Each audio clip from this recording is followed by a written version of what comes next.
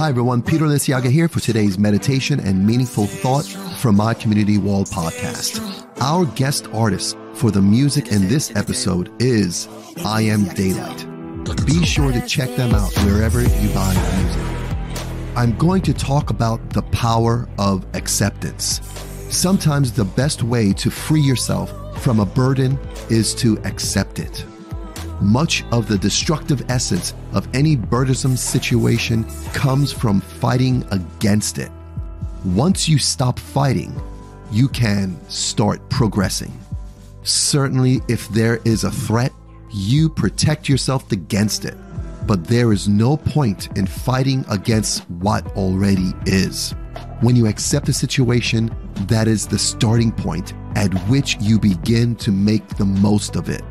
When you go beyond acceptance into sincere gratitude, you take on a powerful positive momentum. In short, accept what is. Then find something positive about it. Even the most desperate situation has its positive aspects and possibilities. You'll uncover them only after you've accepted that the situation exists. Acceptance is not surrender. It is the recognition of reality. By clearly seeing what is, by acknowledging and even being grateful, you can move things forward toward the way you would like them to be.